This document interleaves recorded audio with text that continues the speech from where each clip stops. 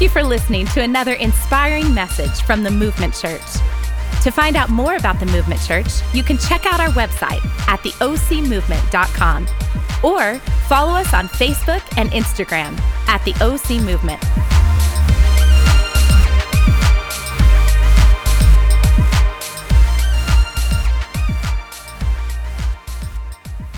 Well, we are back, and we are concluding and wrapping up our Father's Day, our Prodigal series on Father's Day, with just one of the most inspirational men in my life. And he has played a pivotal role in the life of the Movement Church. He and his wife sit on the board of overseers here, which means that they have the ability to fire me. That's some good authority right there. And but really, they just give encouragement, and they inspire us, but they also bring great wisdom and insight. We don't make big decisions without consulting with them first. And as many of you know, about 5 years ago, my dad passed away, and this gentleman has played a great role, like a father figure in my life. And I just thought, how appropriate would it be on Father's Day to bring in just a great leader here in California, across the country, around the world, but also for the Movement Church. You are very familiar with him and his wife. Would you do me a favor, right where you're seated, would you give a round of applause for my pastor, Philip Wagner? Come on. Well, thank you very much, and it's an honor to be here at Movement Church, and as you just heard, Carrie and Megan mean a lot to me, and I respect them greatly, so it's an honor to be here. And so I want to say Happy Father's Day to those of you that are fathers and dads listening here, and it's a very special day for us to be just putting a focus on dads. And I think that some of our expectations of our earthly fathers are reasonable, but I do think some of them are just unreasonable. I think we probably expect more from our fathers than any human being can actually live up to. And I have a little perspective that I used to think that every man deep down wanted to be a good father and or wants to be. But as I look at our culture and our society and see the choices and the values change, sometimes I wonder if that's true. And the distinction that I would make, though, is that I do believe that every person wants to either have had a good father or they had one. So let me clarify. That distinction is every person either wants to have had a good father or actually had one. And so how that impacts us is significant. You know, Billy Graham once said that a good father is one of the most unsung, unpraised, unnoticed, and yet one of the most valuable assets in our society. Sociologists tell us that fatherlessness is the leading indicator of poverty, abuse, drug addiction, suicide, and many other problems that we face as a society. So you can see that the significance of the role of the father is massive in our lives, individually and as a culture. And one other stat I want to give to you is that we read that children raised in a fatherless home are 5 times more likely to live in poverty, 9 times more likely to drop out of school, and 20 times more likely to spend time in jail. So that impact is significant. Now, these are numbers, and everyone's different, and many people have overcome different obstacles. But what I want to talk about is that we have a nonprofit organization that my son and I co-founded called generosity.org. And our mission is breaking the cycle of poverty, restoring dignity, and inspiring dreams. So the reason I'm saying that is today, let's just try to break the cycle of poverty in our thinking, in our beliefs, and restore some dignity in our life around the role and the impact of fathers. in our life. I think that there is a spiritual battle going on in our world, and maybe even a cultural war regarding men and specifically fathers. So this is a significant topic. So a parable that Jesus told, and a parable is simply a story that Jesus made up and created for the purpose of communicating truth about the kingdom of God and how we live. And so there's a parable that he told that we call the prodigal son. Jesus didn't call it that. We call it that. My opinion is we misnamed it. To me, the parable should be called the parable of the father's heart. And so I'll show you why that. For those of you that may have not heard that parable, that story, I'll give you the short version, and then we'll dig into it a little bit. So there are two sons living with their dad. They're living a good life, and one son comes to his father, and he asks for his inheritance now, before the dad dies. And so he takes his money, and he leaves, goes out on his own, wastes all the money, and then returns home in shame. So the other son had stayed home with the father all this time. And so when he watches the father see the returning son and run and embraces him with joy and celebration, you know, the second son is angry and he doesn't want to be part of the celebration. So that's the simple version of the story. Now, let's just take a closer look at some of the dynamics here that are important to us. And son number one, the younger son, he takes his inheritance. What an insulting thing to say to the father. Is that I don't want to wait till you die. I want your stuff now. And so at the very base, that's what he's saying. And so he takes his money and leaves. And so it's an insult, it's a shame, it's embarrassing. And so then he moves to LA. You know, he's going to go have a good time. He's going to clubs, he's picking up the tab in restaurants, he's following his dream, you know, and on Instagram, he's living his best life. He's like, hey, you know, I'm having a great time. But eventually he runs out of money, he wastes all of his money, and he loses friends. He's in a terrible situation, and he realizes he has to make some changes. So after he fails, he realizes he has to return home. He has to return to that relationship with his father, and he has to admit his failures. He's got to come face to face with his shame. And so in his head, he prepares a speech. And it's a story that he tells himself. It's a story that we'll see he begins to tell his father. And so let's pick this up now in Luke chapter 15. I'll be reading from the New Living Translation. And with verse 20, it says, while he, the son, was still a long way off, his father saw him coming. Filled with love and compassion, he ran to his son, embraced him, and kissed him. That was before social distancing. It's important. So his son said to him, Father, I have sinned against both heaven and you. True.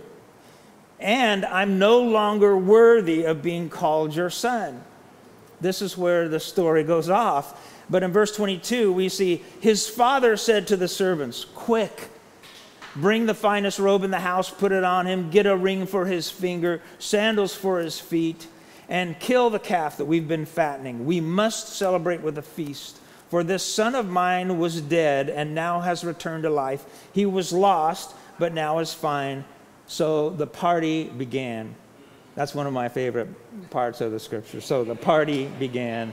Our Father likes to party, likes to have a good time. So what we see here is the son comes with a story, and it's a story he's telling himself.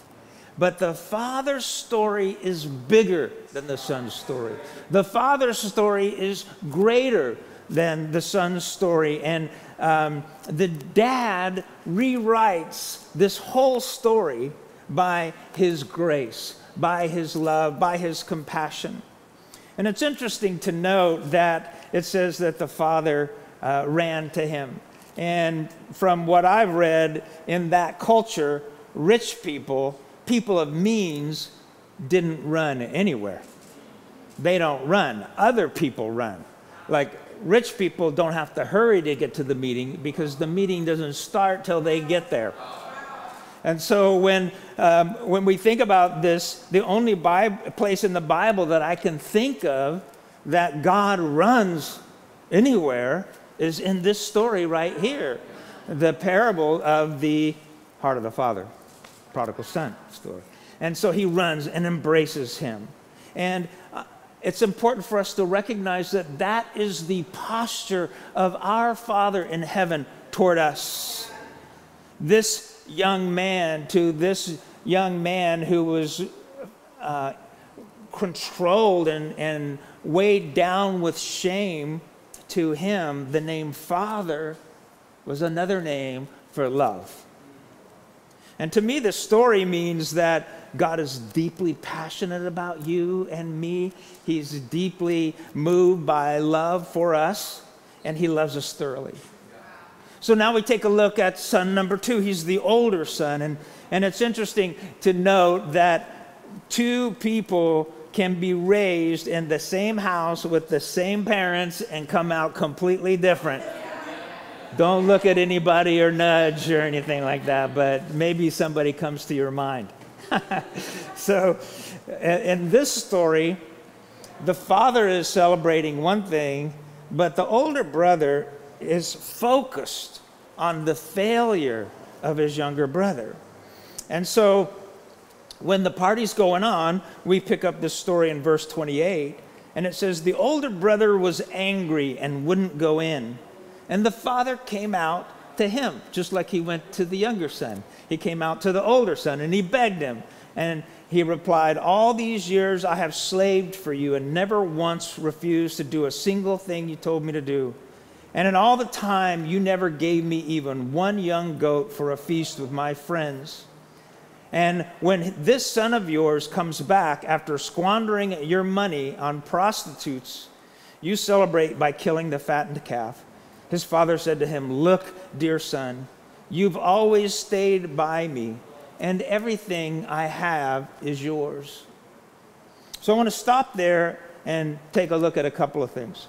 And one thing is, every one of us is impacted by comparison, meaning that we compare ourselves with other people's situations and circumstances. It's human nature.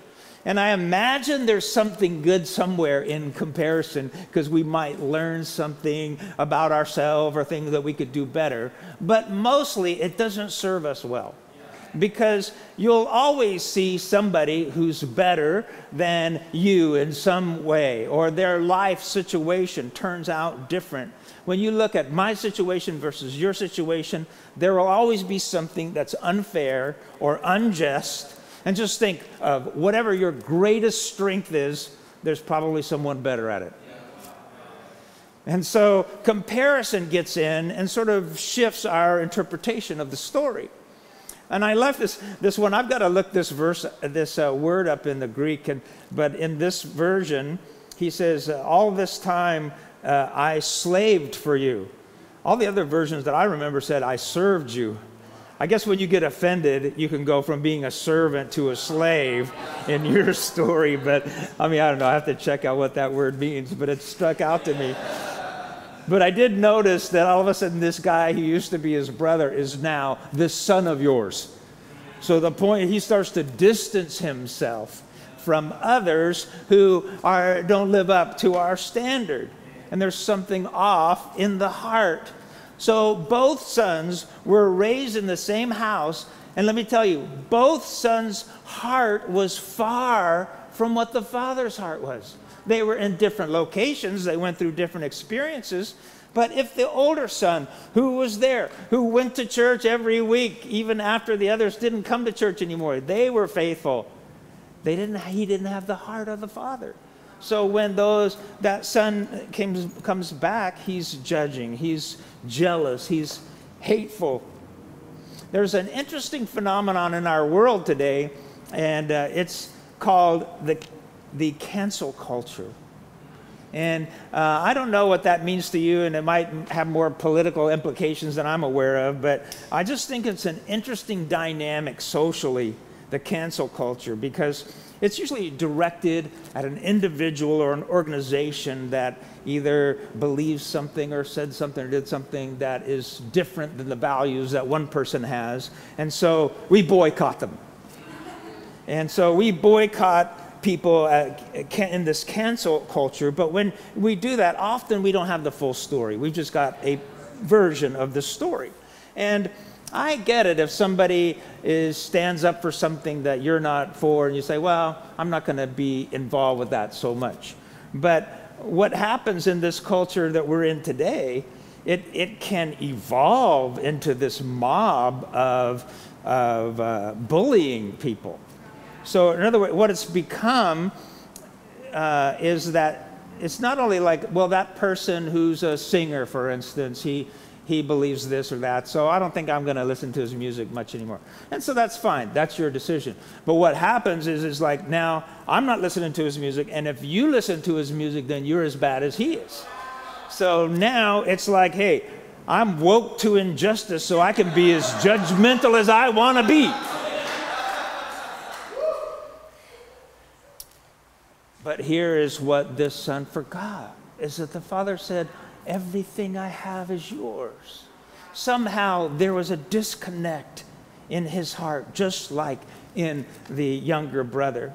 This love of our Father is hard for us to understand. It's hard for us to comprehend, but we need to experience the love of God. We must find a way to experience the love of our Father that is so much part of this story.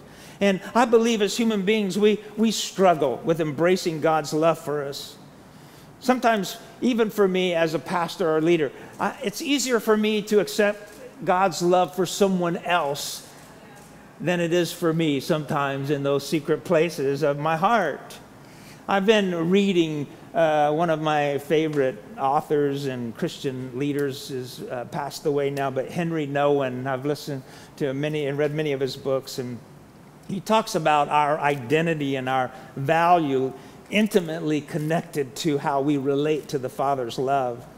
And so for the rest of this message, I just want to bring up a couple of thoughts that surround this love of the Father. And so I just came up with this heading of lies that we believe. Maybe it's ideas that we believe. And one idea that human beings hold on to is this idea of I am what I have. So that means that I feel better about myself. I feel like I'm more valuable when I have better clothes, a house or a car or things that I can purchase. Great looking kicks, shoes that stand out, the latest Nikes, whatever it is. So we begin to assess our value by what we have. I have a business, I have a family, I have health. But sometimes we find ourselves navigating through this, and when others succeed, secretly we get a little frustrated rather than rejoice for them about their blessing, because somehow we think if they have more than I have, they will be more valuable. Because if I had more, I would be more valuable.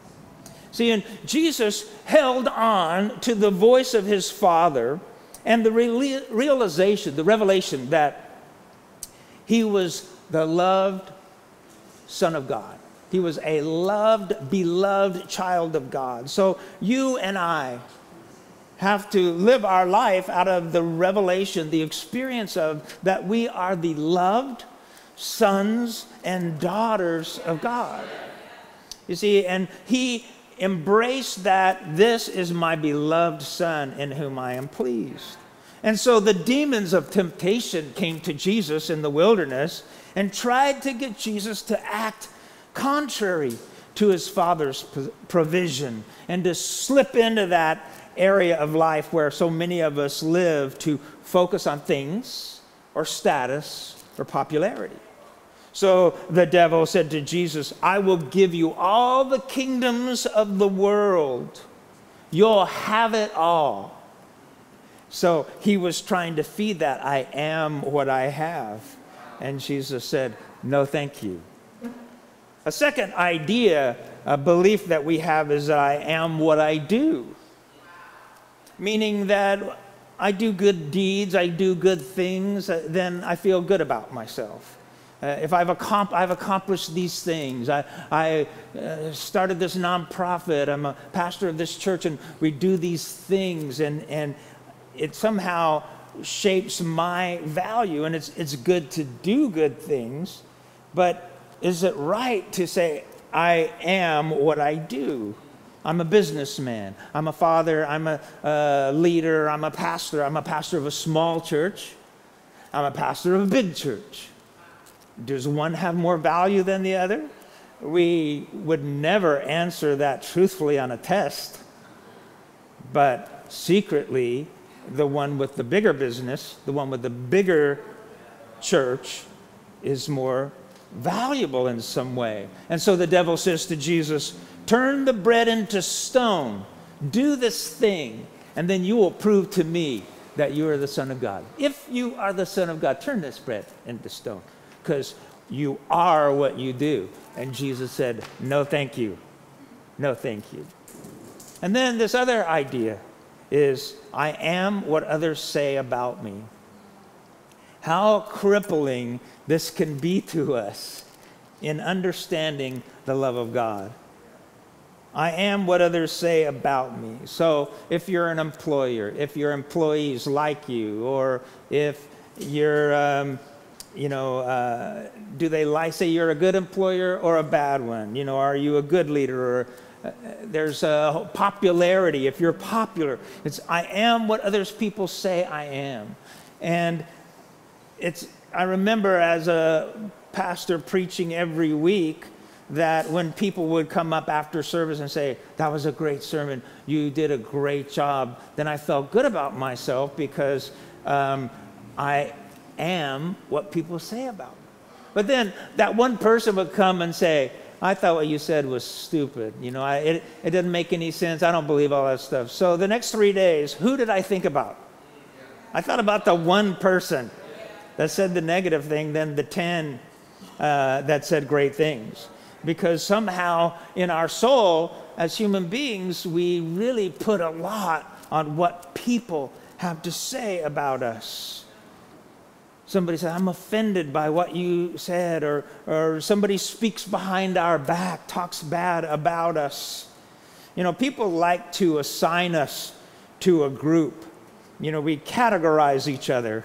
So when we say, oh, you're an artist, or you're a businessman, you're a genius, you're a liberal, you're a conservative, you're evangelical, you're this or that. We put people in a category so we can sort of understand them a little bit. But what happens is that in doing that, we lessen our ability to understand people because we put them in this little category. And, popularity is powerful in our world today. And you might even know someone who has a public image, but your personal experience with them is very different. They're deemed valuable in the public eye, but you're thinking, there's something off here because I know it's different. And so there's a lot of value in that. And so the devil says to Jesus, if you jump down, everyone will see you when the angels scoop you up, and then they will all say you're from God, because everybody will say the right thing. But you see, in the life of Jesus, people praised him and they rejected him. People followed him and people mocked him. People cried, Hosanna one day and crucify him the next. People say a lot of different things. And if we live our life with the value of I am what people say by what I do, or what people say about me, or I am by what I have, then we will find ourselves living a life up and down. Because sometimes we have more, and sometimes we have less. Sometimes we are satisfied with what we have, and then we see others that have more, so then we become dissatisfied, and we live a life of up and down, and we like ourselves, and we don't, and we love ourselves, and we think God does, but when we do good and we think God's pleased with me, and then when I don't do as good, maybe he's not so pleased with me. We find ourselves living in that zone where the older brother and the younger brother lived, and they miss the heart of the Father. A lot of our energy in life goes into these things, but these things are always changing.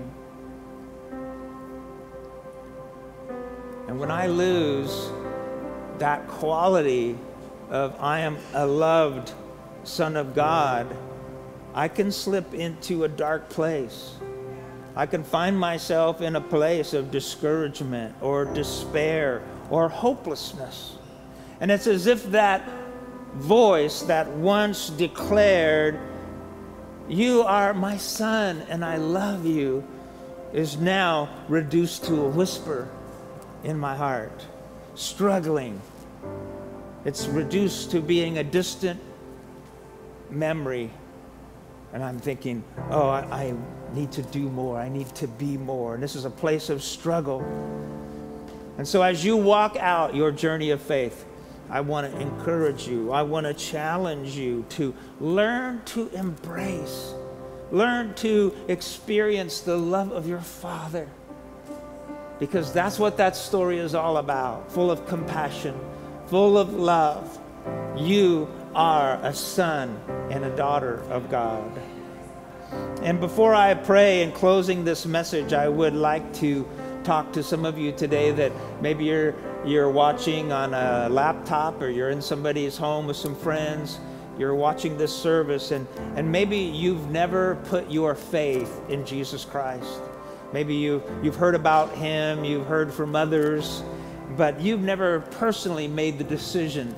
Every individual of us needs to say, I want to put my faith in Jesus so that we can become one of his children.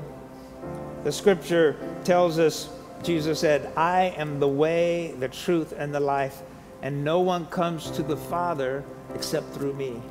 Today, I want to lead you in a prayer where you can have access to the love of the Father through Jesus. And if you've never put your faith in him, just follow in this simple prayer and pray something like this in your heart. God in heaven, thank you for loving me. Thank you for sending Jesus, even when I didn't deserve it.